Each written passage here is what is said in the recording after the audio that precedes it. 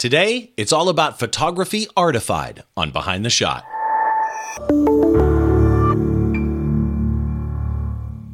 Hi, welcome to Behind the Shot. I'm Steve Brazel, the host, and this is the show where we try and get inside the mind of great photographers by taking a closer look behind one of their shots from conception to completion, all those stories and challenges that happen in between. And today's guest, I am so excited about that I actually forgot to hit record, and this is like the seventh take at this point. Before we get into the guest, let me just let you know that I have a brand new announced class that's coming up. It's a live remote, it's COVID time, right? A live remote learning workshop through Princeton Photo Workshops. And their website is princetonphotoworkshop.com, workshop.com, not an S at the end of that.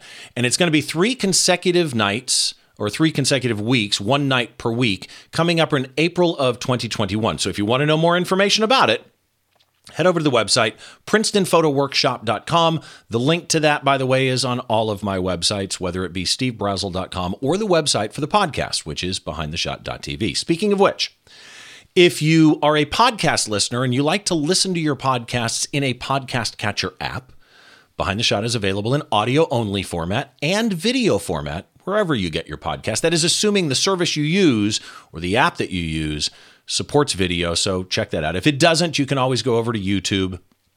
And on YouTube, the video is there. And please, wherever you go, do subscribe to the app. If it's on YouTube, hit the bell. It's amazing how you can subscribe and still not be notified when I do something like the live image critique shows or something, unless you've clicked the bell. And that brings us up to our guest today for like the 4th time. And I so apologize to Karen Hutton. Karen, how are you? I'm just fine. This is fun. I'm glad somebody else does stuff like this, because I do. It's so weird that we just went through a whole intro and I forgot to hit record in my video software. Oh my God, software. you guys, it was so awesome. You wouldn't believe how good we were. And it will never be that good again. So let's do this over again. Karen Hutton is kind of somebody who does everything. Photographer, speaker, educator, and one that intrigued me that I knew about when I first heard about you probably 4 or 5 years ago, a VO artist. And a VO artist does voiceovers, and you do everything, commercial voiceovers, industrial voiceovers. I'm kind of curious, why voiceovers? Because your voice is soothing, it's relaxing. What got you into VO? Well, see, you say it's soothing and relaxing. It's just my voice to me. I have no idea. But I got into voiceover because I was an actor for many, many years.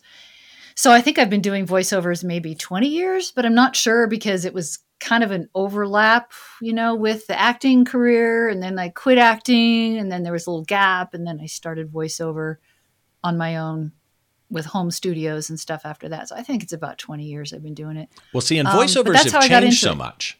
Pardon me? It used to be, I would have to drive to LA or Burbank to a studio, and now everybody's got a booth at home with a good mic, and it's, amazing what people can do. And a lot of people process their own. They don't even submit a raw file. They even add compression and de-essing and deplosive and et cetera, et cetera. So I am curious. Your voiceover art, your delivery has, what's the word I'm looking for? Your delivery has, I said soothing or relaxing before. Your delivery in voiceover has that kind of calming effect. And I see that in your photography. Oh, that's interesting. Yeah, that makes sense. Do you see the connection? I do, actually, especially since, so I don't know what all you know about me, but I created a series of retreats and workshops called The Artist's Voice. And I have an ebook, Finding Your Artistic Voice in Photography. Not that I'm trying to plug it. My point is that because of teaching voice for 25 years, when I got into photography or back into photography, because that's a whole other story, people started asking me, how do I do what I do? And I think that must have been, I didn't know that at the time, but I think now that must have been what they were sensing. And they're like, how do you do that? And I'm thinking, how do I not do that? Because it's my voice. It's how I see the world. So artistically speaking, a voice is your point of view. It's your take on the world. It's your, it's you embedded into the pixels of your images. And I refer to photographers a lot of times as, be true to your own voice, because that's really what it is. And with what you shoot, and I mean, you get, macro and wide and et cetera, but mainly it's fine art landscapes, nature photography, travel photography. And to me, that whole voice thing, there is a common thread in how I hear you and the work that I see. And I always used to make the argument that somebody that's really good at one sport quite often they may not be as good, but they quite often can pick up any other sport and have fun with it and do better than the average person because there's a common thing. And I think the same thing is true of artists. Really good artists that have found their voice. And I think that's one of the big paths in learning photography is being able to not only find your voice, but trust it, right? Yeah. And I think that carries through other art. Do you agree?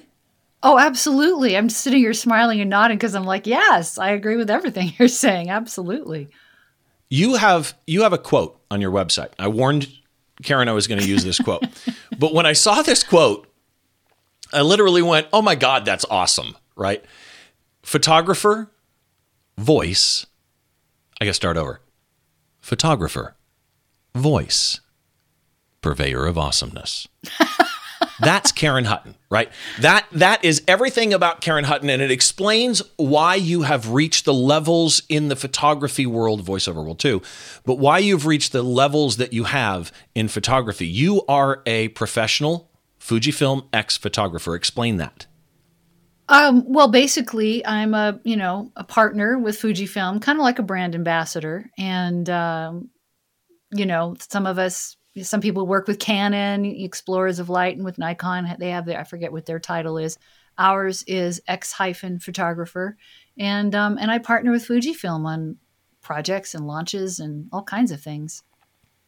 You mentioned Canon Explorers of Light, which I've had a bunch on, and I haven't had a Fuji ambassador, as it were, before. And I'm excited because personally, I love the pictures that I see from Fuji cameras. There's something about I don't know how to describe it. There's almost a 3D color effect that I see come out of Fuji's, right? Out of camera. It's wild. Yeah. So let's talk about galleries and exhibitions for a minute. You've had multiple gallery showings or exhibitions in California. Google's Moments That Matter, you were in. Fujifilm Ambassador Gallery in New York. They have their own gallery in New York. That's kind of cool. So I didn't know how to frame that because basically what that is pretty much any time they do a short-term gallery, and they do them for just different reasons, and they're galleries, but they're short.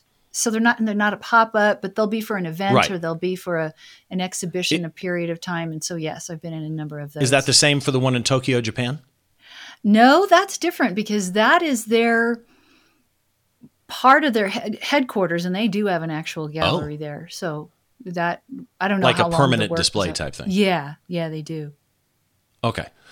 Educator speaker, your voice has to lean into this one too, because you have spoken for Photoshop World, our friend Scott Kelby, Photo Expo Plus. By the way, let me just say for Photoshop World, Scott is doing some killer stuff online right now. So even with COVID, my gosh, go check out Kelby One because they've got all kinds of live stuff online, and I'm a big fan of Kelby. So I did the landscape conference that they did. Oh, did you? These little mini conferences. Yeah.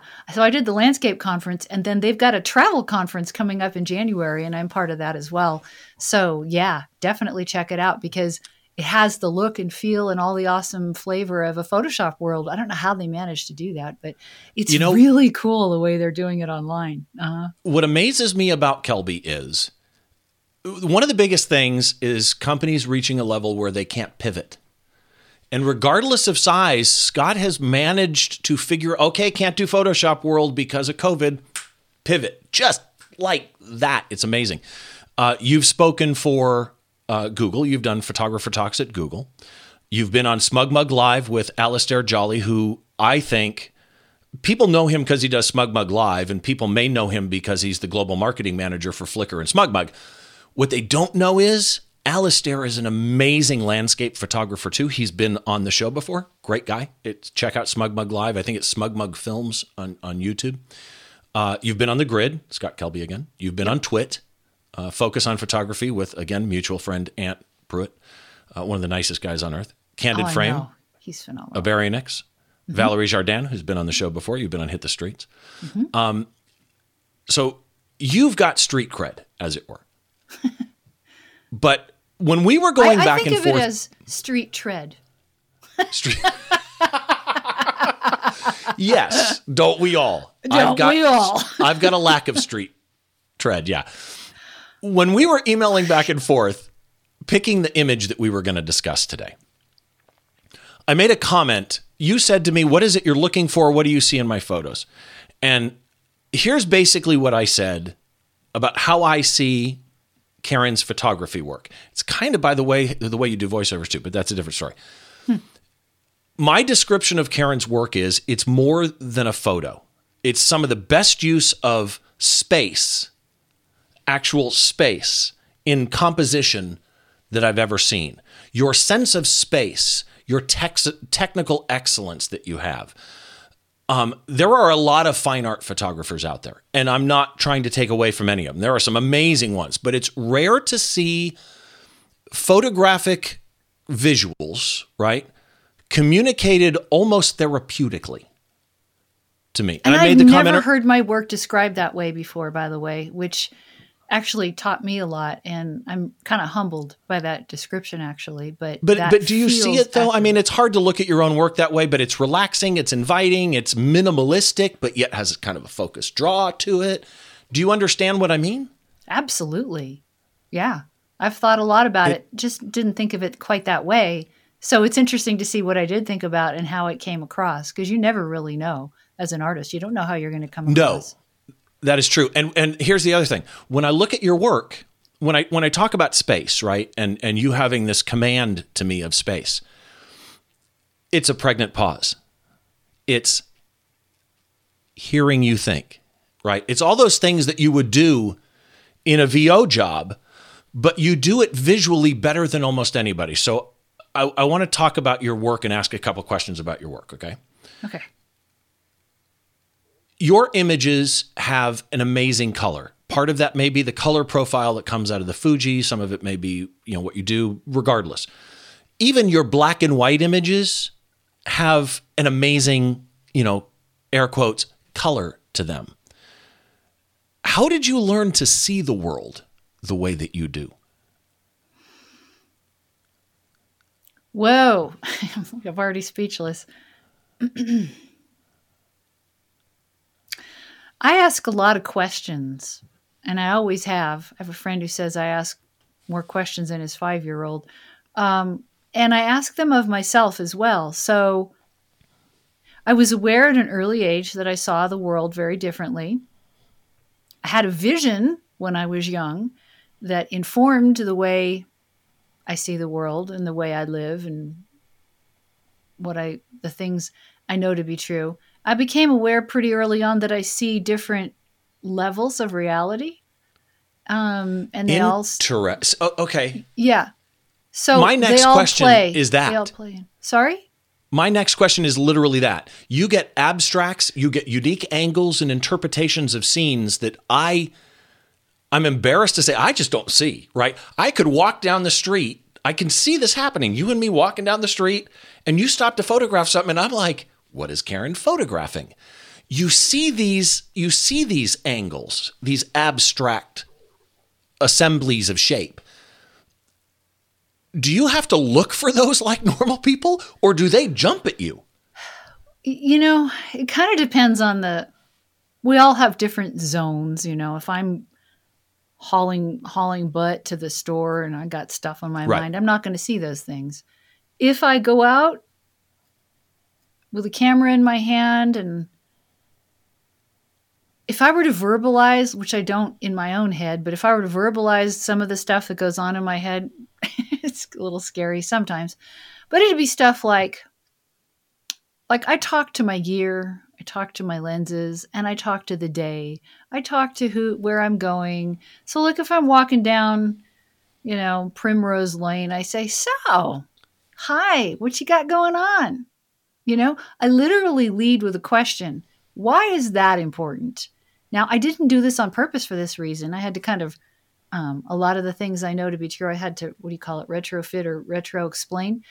But when you ask your mind a question, it's hardwired to want to answer it. Right. So aside from the rules of take your time and don't, slow down and all that kind of stuff, I would say I ask questions. What are you about? What do you have today? What's your story? And on and on and on. I sound like a crazy person, but that actually, because I get answers. No, you don't. And here's the thing.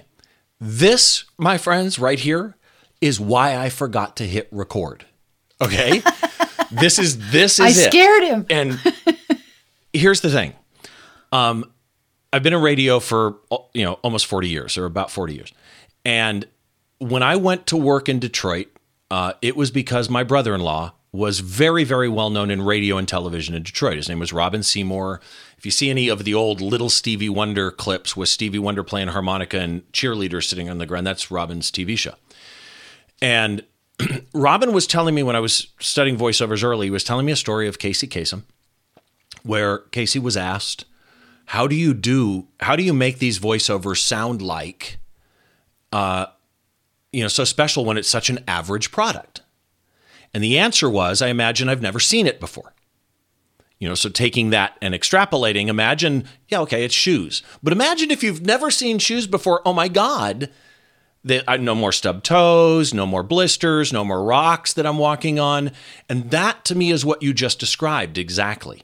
It's a way of looking at that Primrose Lane like you've never seen it before, even if you have. Yeah, it's like, you could say soft fascination. It's a mental set. It's totally a mental set. It's like soft fascination, a sense of wonder, a sense of curiosity. You have to get what I call a kindergarten mind, which is one that has no assumptions and doesn't know all the answers. And I've always photographed that way. And I'll tell you what it does sometimes is we used to do a lot of photo walks. Do you remember in Google Plus days? Oh, yeah. Loads and the of early Flickr days too. Yeah, exactly. And it was wonderful because the community would all get together. And so I was on a photo walk in California on the ocean, and I had an idea for a shot.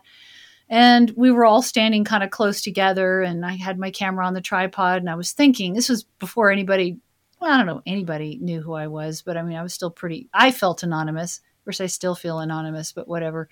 Anyway, so I'm sitting there thinking about the shot, and I'm looking at my camera, and I know what I want, but I'm thinking about the setting, and I'm like, but if which ones do you play against each other to get whatever effect? Right. And I'm just kind of going through that process.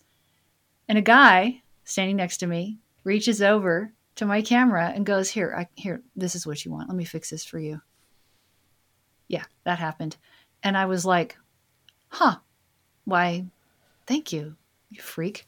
Anyway, yeah, really. So, I reached over and made the adjustment on my camera for me. And then, to his credit, I just called him a freak, and I don't even remember his name. But at a subsequent photo walk, he came up to me and he said, I just looked you up and looked at your work. And he goes, I just want to say I'm really sorry. I said, that's okay. Well, and there are people I know that are world-class photographers that don't understand tech at all. And quite honestly, they know what to set on their camera for them. They don't necessarily understand what it means. It happens.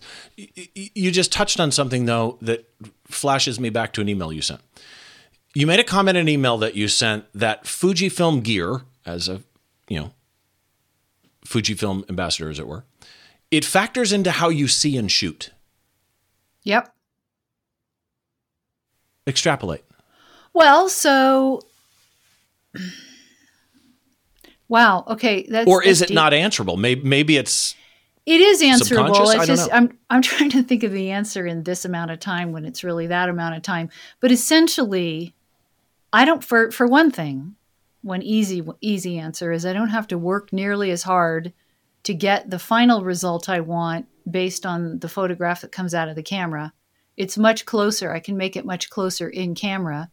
I will always post-process, but and so the and is the key part. So that's a great part right there all by itself. But the and is that it's so versatile and it sees color and tone and micro contrasts the way I like to see them. And it gives me ideas.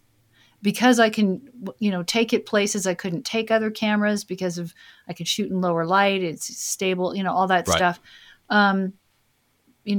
Back when I first started being able to do more of that, now all cameras can do a lot of that stuff, but back then it was pretty unique. And, it just made me curious to know what else it could do. And that's a good thing for me, because when I'm, what if we try this? Or what if we try that? And it comes back and says, hey, why don't you try this? So when your gear talks back to you, Right. well, you got it triggers inspiration, which brings us Correct. to the shot.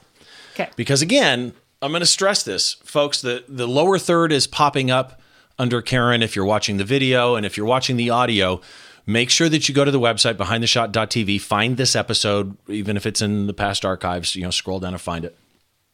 And all the links, for Karen are there.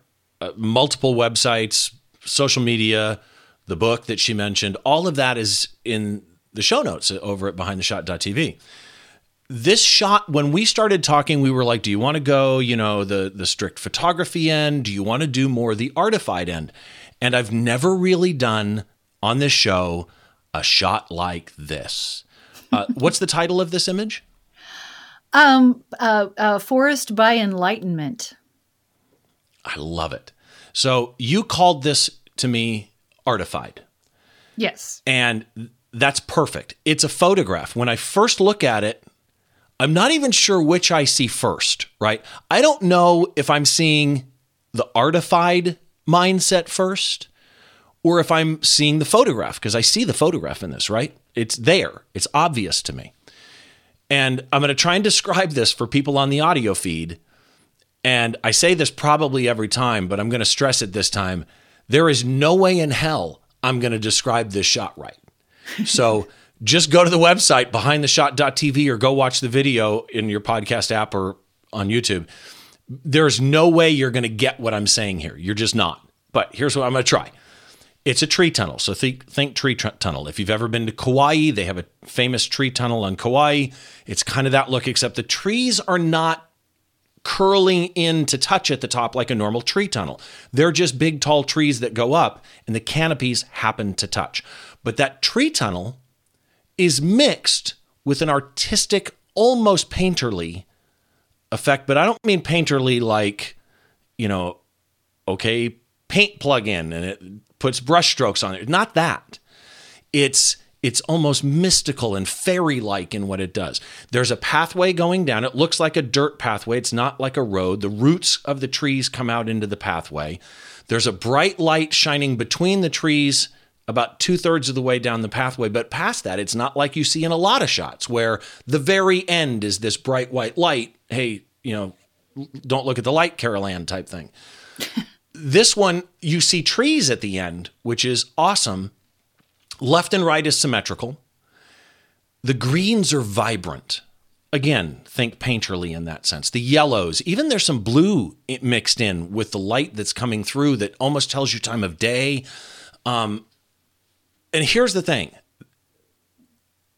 There are layers of atmosphere in this shot.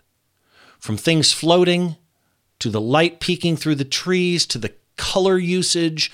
This is fine art done right to me, right? This is how it should be done. So this was shot on a Fujifilm camera? Yes, it was.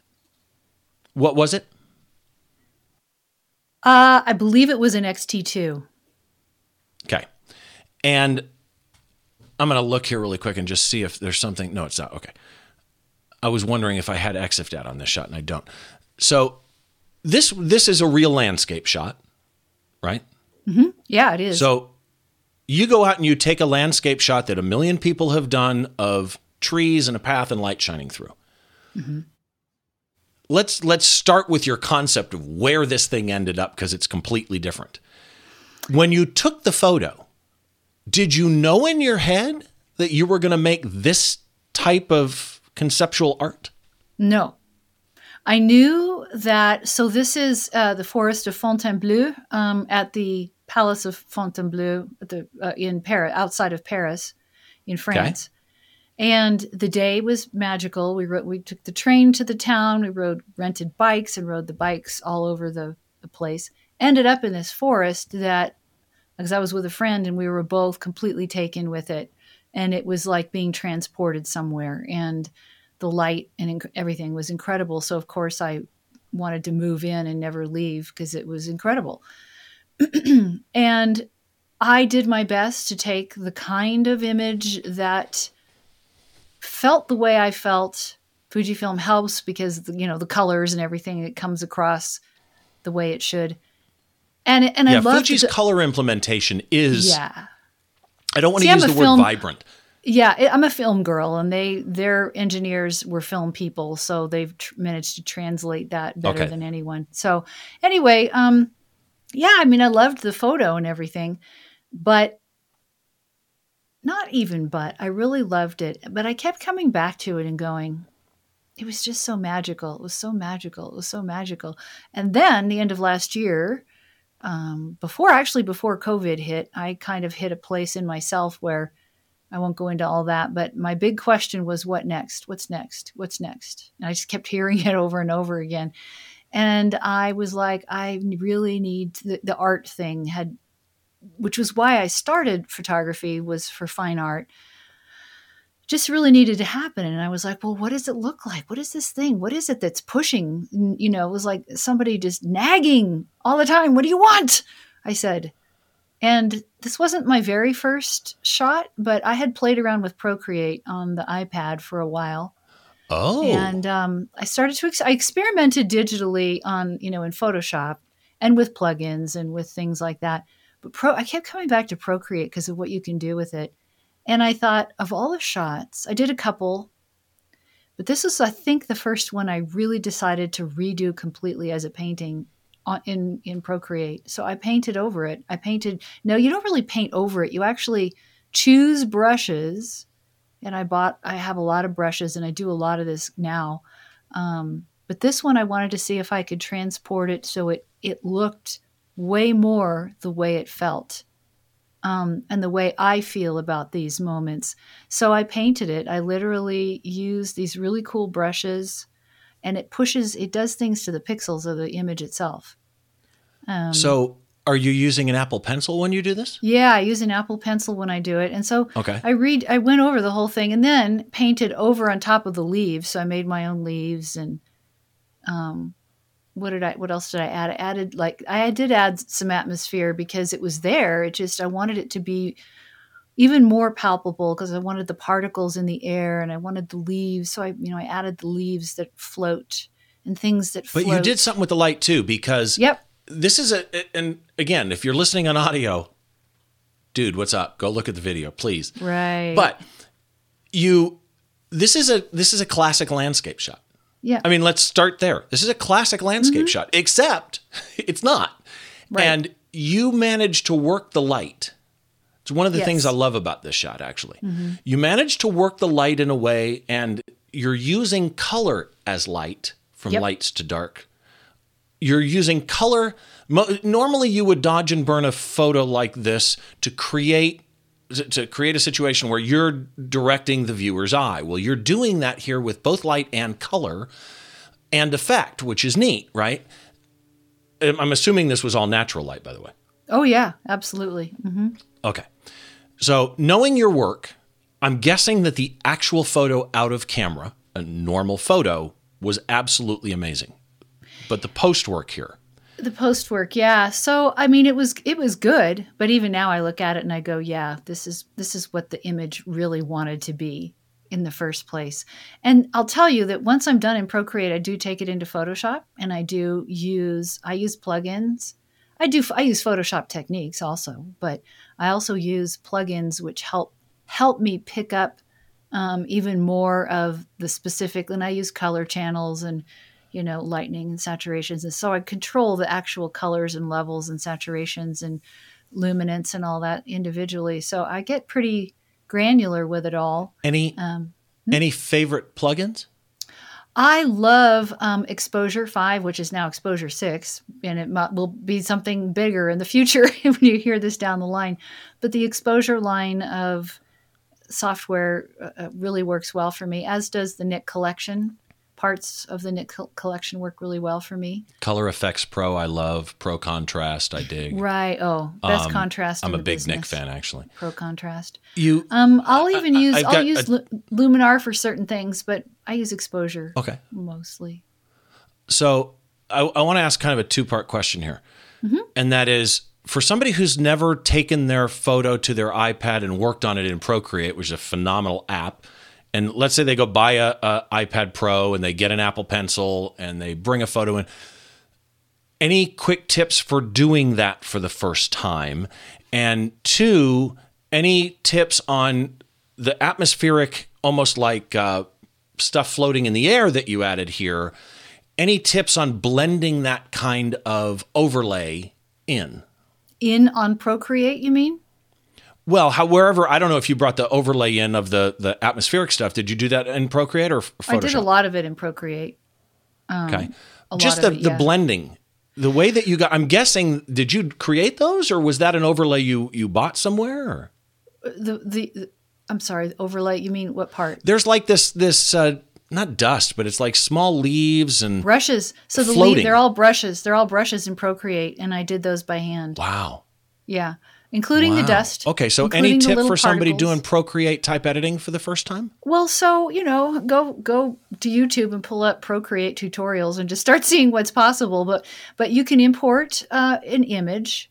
This is what got me going. Is somebody showed me how to use the blur tool in Procreate and a brush. And the brushes are, when I say brush, I mean like you can get all kinds of artistic brushes and stamps, and you can do alcohol ink and watercolor and oil and all this stuff. You can literally take your photo if you want to and use the blur setting, choose your brush, and you can brush on your image, and the blurring kind of schmooze the pixels around, and it starts to look like a painting. And of course, yes, there's technique involved and everything, but just try it. Just try that and see where it takes you, because that's what I did. And I was like, oh my gosh, what does this do? And the rest is history. Well, the results though. So as we're looking at this thing compositionally, was the light in the original photo, if you remember the original photo, how long ago was this? Do you know? So this was in 2017. Okay. Was the light like I'm seeing it here, or did you drastically change that in Procreate? Because the fact that it's not on the left, but on the right, and it's got that blue hue in there, very faint. So did you do that? So it was late in the afternoon. No, it was late in the afternoon, and it came in and it was there. Since it was already there, I was able to sort of pick it up and kind of spread it. I didn't have to add too much. And then it was good.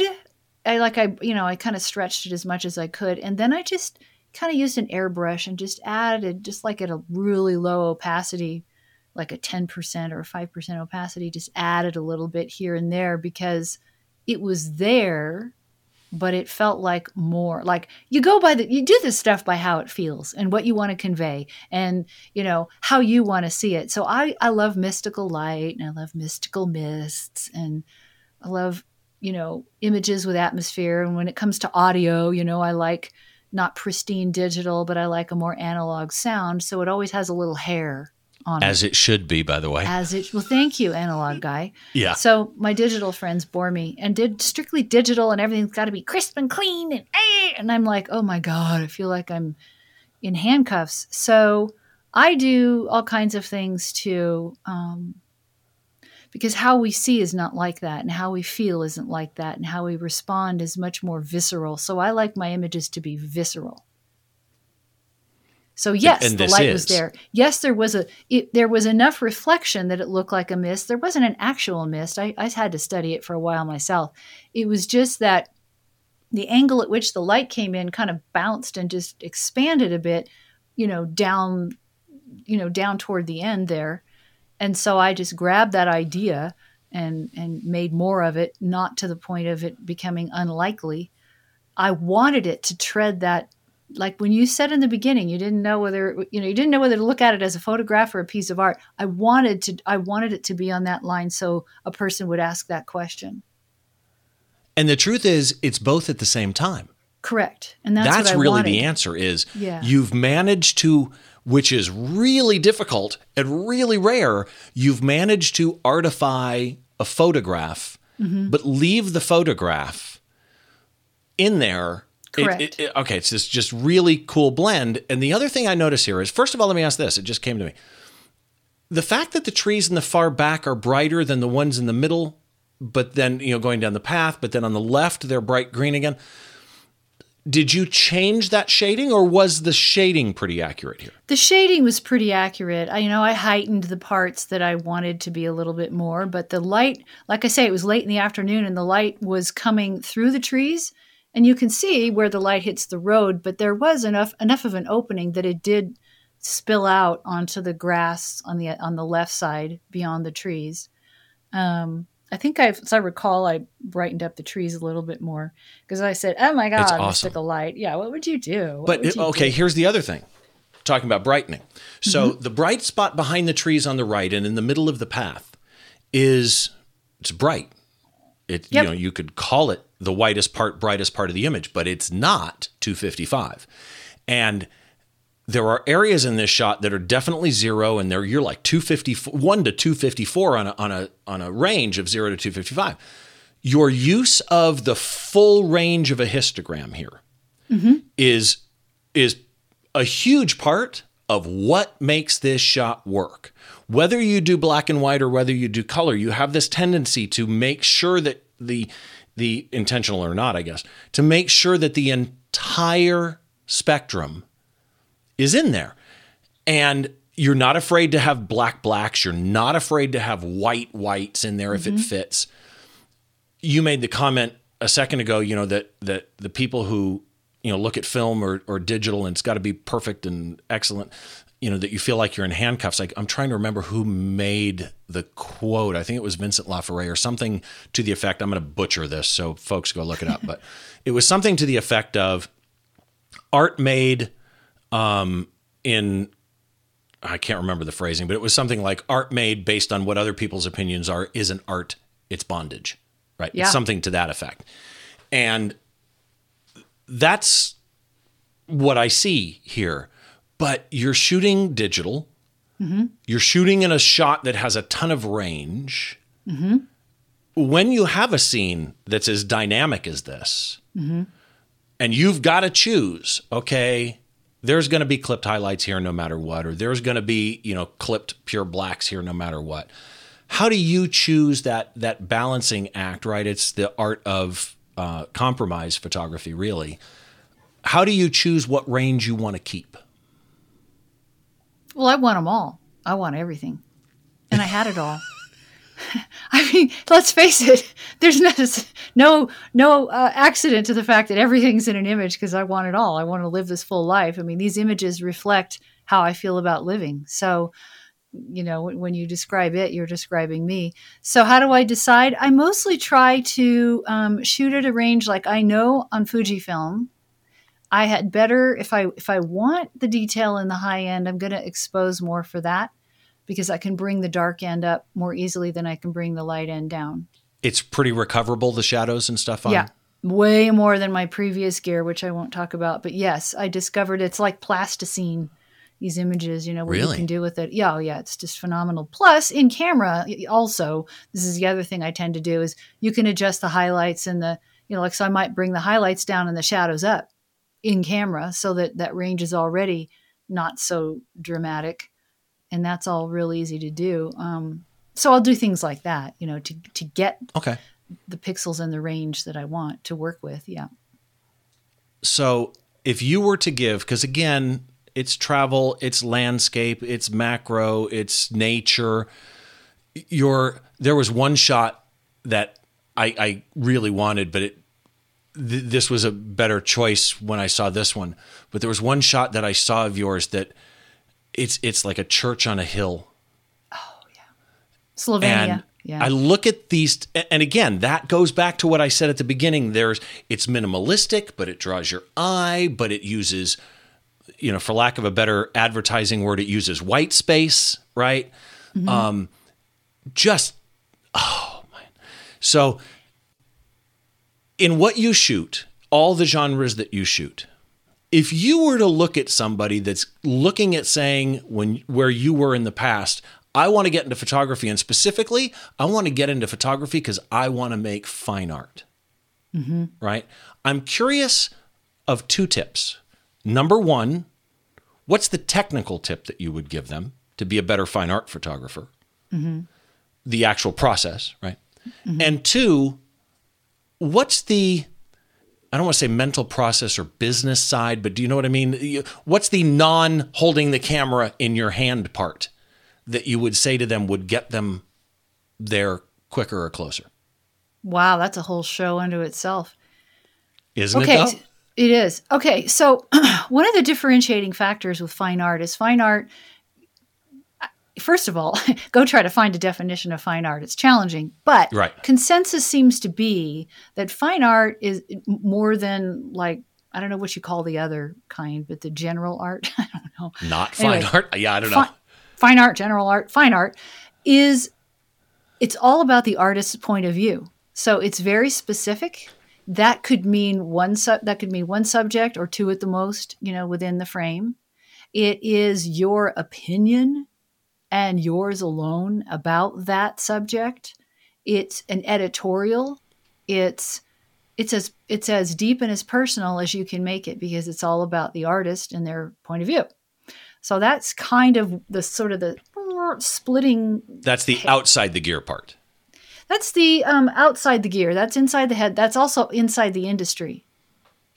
Okay. So it's always interesting to me when I, for different projects, have fine art people pick images versus, when we're selling cameras, those also work, but we also have to make sure we get, the big booming landscapes and the, the tourist shots and all that kind of stuff, which are also important. I'm not playing those down. They're just different. You just got to know what you're aiming for. So fine art, first of all, is that. So then, what was your second question? The technical side. Is there anything when they're standing in this location with hopefully a Fujifilm camera in their hand, right?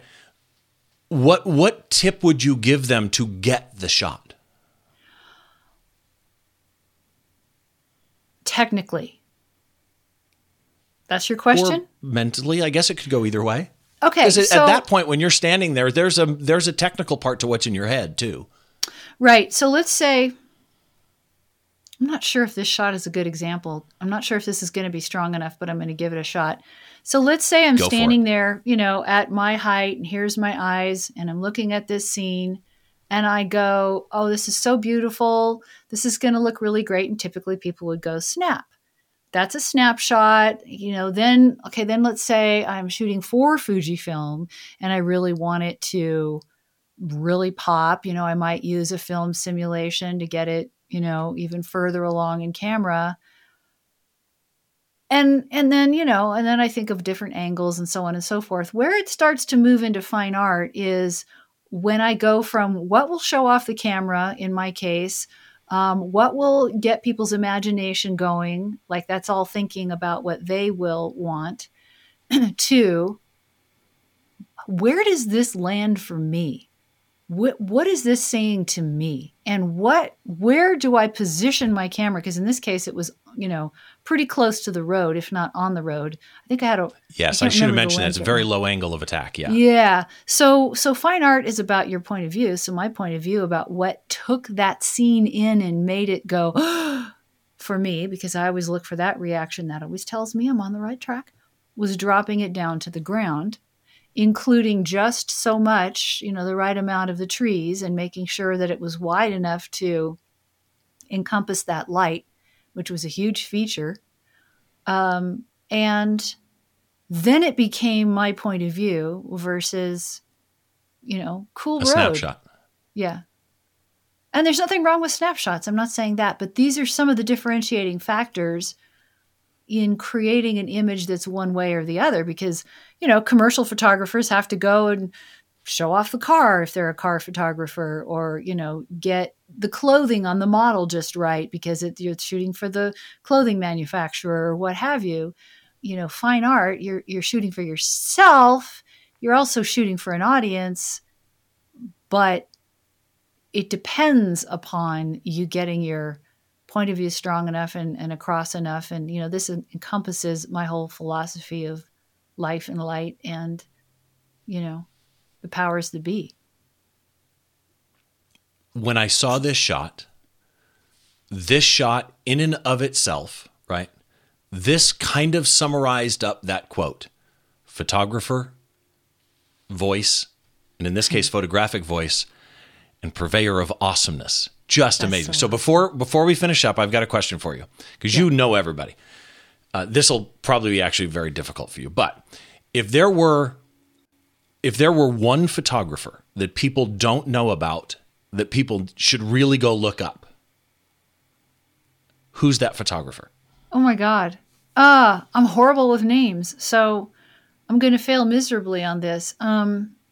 There is no failure. Young weed hopper. It sounded so Star Trek or Star Wars. I know. There is no failure. There is just do. Gosh, there are just so many. Who's a photographer that inspires you? The thing of it is, there are so many amazing photographers, but if I'm really honest in answering that question, I get my biggest inspiration from painters, from the powers that be, from light, from as far as art forms go, I have to say from painters, both fantastical kinds like Vladimir Kush, who's one of my favorites, as well as the landscape masters, over the ages. Right. So really, it's a study of traditional use of light, then. It's a blend of a traditional use of light, as if you painted it, and a fantastical way of seeing the world, all in one frame. I love your outlook. I just love your outlook. Again, thank you so much. Before we go, I want everybody to know how to find you. And if you're watching the video version, either in the podcast feed or on YouTube, lower thirds have popped up under Karen as we've been talking, but I want to give these out. You have 2 different websites. I have 3, one actually, for your photography, one for your... Okay. 2 for art and 1 as a portal. Let's do all 3 of them. All right. So you want me to do that now? Yeah. So my photography, just the photography artwork, is at KarenHuttonPhotography.com. My digital art, which, as I told you, I started the end of last year and it just turned into something. So I decided to give it a website. So that is at KarenHutton.art. That's where this photo we've talked about today, or this piece of art, is. And then KarenHutton.com is where my voiceover is, and all my teaching and my media page and all that kind of thing is there. And so that's kind of like my admin, I guess. Yeah, it's kind of the central place for you. Yeah, so, and you can get to all the other places from there too. What about social media? I know that you have 2 Facebook. You have a personal profile and a page, correct? Correct. I probably chat more on the profile.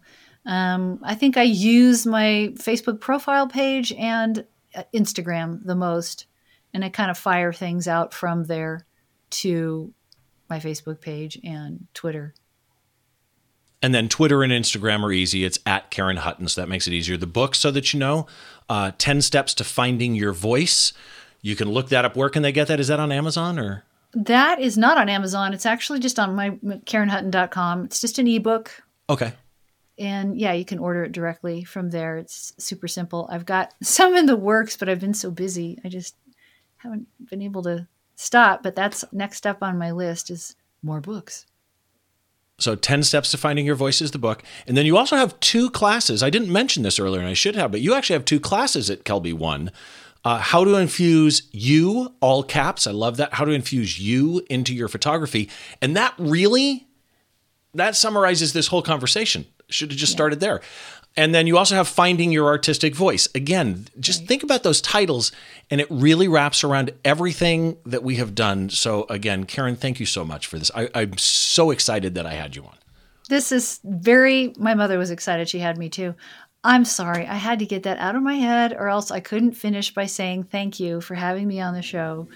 It's a real honor and it's a real joy to talk about this kind of stuff because it's a place I would love to see more people reach into their artistic muse and free themselves to see what's next for them. Yeah, when I started the show, it was just like, I just want to interview a photograph and learn about them from the photograph. And this is the example. I need to have you on now with one of your regular photographs too. We need to do that sometime. Okay. So to everybody, just a reminder, you can go to the website. It's behindtheshot.tv. Find the link for this episode. And there's a blurb that I wrote there about Karen and all the links to everything that we've mentioned, all her social media, websites, book, all of that, classes on Cubby One. Those links are all there as well as a small gallery that kind of shows you a sample of her work. But in truth, just go to her portfolio or the two of them and look at the fine art and look at the photography stuff. And again, thank you very much. And I do want to remind you that if you want to get in on the critique shows, I'm doing those right now once a month with my buddy Don Komarechka. And we stream those live to the Behind the Shot YouTube channel. So go subscribe to Behind the Shot on YouTube. Click the bell so that you're notified when we go live. And if you want to participate, all you got to do is go over to Flickr, sign up for a Flickr account, free or paid, doesn't matter. Join the Behind the Shot group and then just start sharing your pictures in there. Now, at that point, you're just playing in the pool, being part of the community, as it were. If you want your shots to be considered for the critique shows, add a Flickr tag BTS Critique, all one word. And that's what we search for. That's like your permission. Like, I'm okay if you talk about my image on the show. And that's kind of basically what that is. Also, quick reminder as well, new remote learning class coming up in April. It's going to be 3 nights over 3 consecutive weeks. New remote learning class at Princeton Photo Workshops. It's PrincetonPhotoWorkshop.com. You can get all the information there, and I hope to see you during that class. It's going to be fun. It's live. It's remote. You don't have to travel anywhere during COVID, and we're going to have a lot of fun. I've got homework for you to do and all kinds of stuff. So that wraps it up for this episode of Behind the Shot. I'm Steve Brazill. If you ever want to reach out to me, feel free to do so on social media. And until then, we'll see you on the next show.